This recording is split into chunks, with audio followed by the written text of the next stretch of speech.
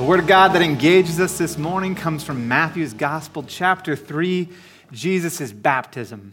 And Jesus' baptism can actually be found at the start of all four of the Gospels, usually followed by his temptation in the wilderness before he begins his ministry and his journey to the cross. Except, of course, in the Gospel of John, we really don't see the event of Jesus getting baptized. Really, we get John the Baptist's description of what happens when he heard the voice, when he saw the Spirit come down and rest on Jesus. And if you don't know that one, you got to learn that part in John. John 1:29 is one of my favorite verses in the Bible. Not just because of what it says, but because of a certain word. And I'm going to get to it, but I wrote this down. I wanted to say it. Now, if you've hit that part of your New Year's resolution where you have run through, you've done it, it's been the 2 weeks, you're ready to give up on it, this is round 2. Memorizing this verse, John 1:29. Here it is. Behold, the Lamb of God who takes away the sin of the world. It's a great verse. I love it for everything that it stands for, and I love it because of the word behold. I love to use the word behold. I'm doing laundry. Behold, the sock that I was missing. Now I finally have this pair. Bridget, behold, lane 3 has less people. Run, get our spot. We don't want to wait too long in line at Target. Behold is a great word. You should use it. But let's read Matthew's account of Jesus' baptism. Here it is. Then Jesus came from Galilee to the Jordan to be baptized by John. That's John the Baptist. But John tried to deter him, saying, I need to be baptized by you, and do you come to me? Jesus replied, let it be so now. It is proper for us to do this to fulfill all righteousness. Then John consented. And as soon as Jesus was baptized, he went up out of the water, and at that moment heaven was opened, and he saw the Spirit of God descending like a dove and alighting on him. And a voice from heaven said, this is my Son, whom I love. With him I am well pleased. And I read that and I was like, oh, that's nice. I like that. Baptism is very, very nice. You know, you get to see the triune God there. We heard God's voice. We saw the Holy Spirit descending on a dove. We've got Jesus the Son right there. And I was like, oh, yeah. But then I was like, hold up, Matthew, what? Why is Jesus getting baptized? What's that all about? Because at baptism, we receive forgiveness of sins. We become part of God's family. And Jesus had no sin. And Jesus was already God's only Son. So I set out on a quest, a journey, to find out why is Jesus getting baptized. And I want to I'm going to personally invite you into the process of the journey that I went on. Now, I'm a big fan of The Office, Parks and Recreation, you know, where they film the people the whole time. And I was like 24/7, we're filming me, Pastor Mike maybe. Everybody is getting in on this. We're going to see it. We're going to watch this video clip, and it is going to be amazing. Turns out there's not room in the youth budget for me to be filmed 24 hours a day for an entire week. So I'm just going to tell you about this process, this kind of behind the scenes and what have you, to get to this moment right here. And so I begin my quests or my projects just kind of like you do. You know, I sit at my desk and I realize my desk is a mess. I must arrange the desk before I can begin. So, you know, move your picture like a quarter inch to the left, start to clean it up, put some things away, find a note, read it, laugh, put it away, that kind of thing. Look at your keyboard. It's dirty. What do you got to do? Clorox bleach wipe. You got to clean that thing. So you look for about 20 minutes till you find a Clorox bleach wipe. Then you clean the keyboard. Sit back down. Next step, the perfect mix. You got to have the perfect mix to capture all the emotions that you're going to go on this journey. You finally do it. You're really tired because you've been putting so much work into this project. So you get a glass of water. As you're getting a glass of water, you look at the clock. You realize it's lunchtime. So you got to take your lunch break. And then you finally come back down and you sit. And that's when you come to think, all right, baptism. Baptism, there's water. Pools have water. Pools are great for holding water. But I need something bigger. I look outside. What's happening? Well, Southern California. It's pouring rain. It's coming down real fast, and I'm thinking to myself, it's a lot of water. You know where else there's a lot of water? The beach. And that's when I realize, the beach. I love the beach. I haven't been to the beach in a long time. I'm going to catch some seagulls. I'm going to enjoy the sun, the sand, the sea. Except the last time I went to the beach, it wasn't such a good experience. I had an unfortunate event happen to me at the beach. It was tar. I didn't step in the tar. I somehow rolled or sat in the tar. And what it did was it ruined my second pair of favorite bathing suit. I mean, it is just destroyed. They're done for. I still have them because, you know, you're not going to throw away a good pair. But they're ruined. It ruined my favorite towel. You know, the really big ones that you take to the beach, not the little ones that you know, but a big one that still had that same absorption that you get off when you're out of the sea. It's done. It's gone. I just left it there. I threw it away, but it's gone.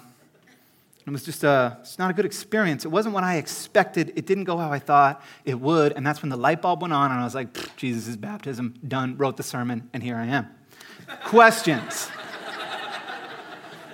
Let me try to explain. See, I think it's safe to kind of say that Jesus' baptism was an unexpected event, at least for John the Baptist, right? John the Baptist is the first of many who tries to do something. He tries to stop Jesus. Side note, it's not a good idea to try to stop Jesus. I think of all the stories, right? John's going to try to stop Jesus from getting baptized. Whoopah! He's getting baptized. He doesn't hit him. I like the whoopah noise. All right, next one, right? Jesus, don't roll away that tomb. It's going to be smelly. Whoopah! Resurrected dude. Jesus, you can't die. Whoopah! Get behind me, Satan. Oh, Jesus, you can't have these little children come. Whoopah! Bring the little children. Don't try to stop Jesus. That was a side note. I'm getting back to it. Now, John doesn't want Jesus to be baptized because he doesn't get it. So I can kind of sympathize with this one. I can kind of sympathize with him because John's baptism is a baptism of repentance. It's a baptism for sinners. It was for those who have turned away from God, who are doing horrible things. It's time for them to repent, to be baptized, and to start to follow God. And yet Jesus is not a sinner. But Jesus speaks, John consents, and then Jesus is baptized. And it's when Jesus is coming up out of the water that we get an invitation to see how God's process is going to work. A behind the scenes, but not a really behind the scenes because it's in public and it's for everyone to see in plain view.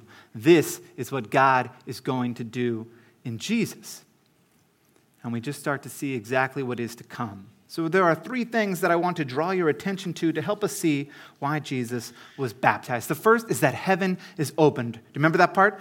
Look, it comes out of the water, heaven opens up. Now, the text says it's opened up. Literally, heaven probably opened up. It must have been an amazing sight to see. By the way, same thing happens for us when we are baptized, right? Martin Luther talks about how heaven is opened. The triune God is there. The angels are rejoicing. It's a huge party. What an amazing thing baptism is. But as heaven is opened, it's not just literally opened. It's also now open for sinners in Jesus. You see, Jesus' baptism is vicarious. The sinless Son of God receives the baptism meant for sinners because he shall be the sin bearer. Meaning this, that while at the cross, the payment for your and my sin is taken care of. Here at Jesus' baptism, we get a glimpse of what's to come. Our sin put on him.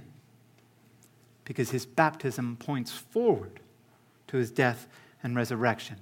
If the cross and resurrection is at the center of our faith in Jesus, baptism is pointing to that. And our baptism assures us of what we have in that cross and resurrection. Because it's all about the reign of heaven starting now.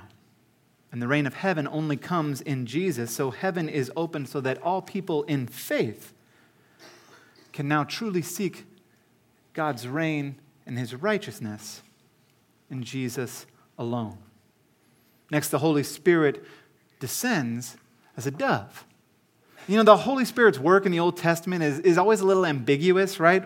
He temporarily comes, he's kind of selective. We see it at work, and it's coming and going, and we may not really kind of like, oh, what's going on here, right? We see him fighting for the Lord's people as he confuses enemy armies. We see him giving power or wisdom or strength maybe to Solomon. We see the Holy Spirit bringing comfort in the way that David played his harp for Saul. And there's other ways that in the Old Testament the Holy Spirit enlightens and convicts and leads the people of Israel. But it is here at the baptism of Jesus that we see the main work of the Holy Spirit. And the main work of the Holy Spirit is to announce or to proclaim that Jesus is the Christ. And while the Holy Spirit will help us fight and wage war against sin, while the Holy Spirit will give each of us gifts, while the Holy Spirit will comfort us and even pray for us, while the Holy Spirit will enlighten us by the gospel, convict us, and move us to passionately follow Christ, The main work of the Holy Spirit is to proclaim Jesus. And that's the reason that those New Testament letters are set up the way that they are. It starts with Jesus and who he is and what he has done, and then moves into how we respond to that. It's also important to note that when the Holy Spirit comes down on Jesus, it isn't a temporary thing like in the Old Testament. It rests on Jesus and permanently stays on him. And then think up to the Last Supper, when Jesus is going to promise to give his disciples the Holy Spirit. And then Pentecost, when it comes to the disciples and rests on them permanently and on the church and on you and me. And our baptism, when we are given the Holy Spirit. See, it's at Jesus' baptism that we begin to understand what we receive, the Holy Spirit. And we begin to proclaim him and bear the fruit of his Spirit. And finally, there's that voice from heaven, right? This is my Son, whom I love. With him I am well pleased. God himself. Not angels like we saw earlier, not shepherds like we saw earlier, not even Simeon, but God himself saying, this is Jesus, this is my Son, this is the Savior of the world. And for those who heard it, well, they must have immediately jumped to Psalm chapter 2 or maybe even to Isaiah 42, where they realized that this servant, this Holy One of Israel, will begin his reign. And listen and read along with me, or just listen as we take a look at Isaiah chapter 42 as to what this Jesus will do. Here is my servant whom I uphold, my chosen one in whom I delight. I will put my Spirit on him, and he will bring justice, meaning that the poor, the weak, the least of these will receive all the benefits of heaven. They will move from slaves, sinners, to heirs of the kingdom. And he will bring justice to the nations. He will not shout or cry out, will not raise his voice in the streets, but by his death he will topple the strength and the power of this world. He will defeat sin and the devil. And then look at what he will do. A bruised reed he will not break, and a smoldering wick he will not snuff out. In faithfulness he will bring forth justice. He will not falter or be discouraged till he establishes justice on earth. In his teaching the islands will put their hope. This is what the Lord says, the creator of the heaven, who stretches them out, who spreads out the earth with all that springs from it, who gives breath to its people and life to those who walk on it. And we will see Jesus do these things as we go through the Gospels. I, the Lord, have called you in righteousness. I will take hold of your hand. I will keep you and will make you to be a covenant for the people and a light for the Gentiles, to open eyes that are blind, to free captives from prison, and to release from the dungeon those who sit in darkness. I am the Lord, that is my name.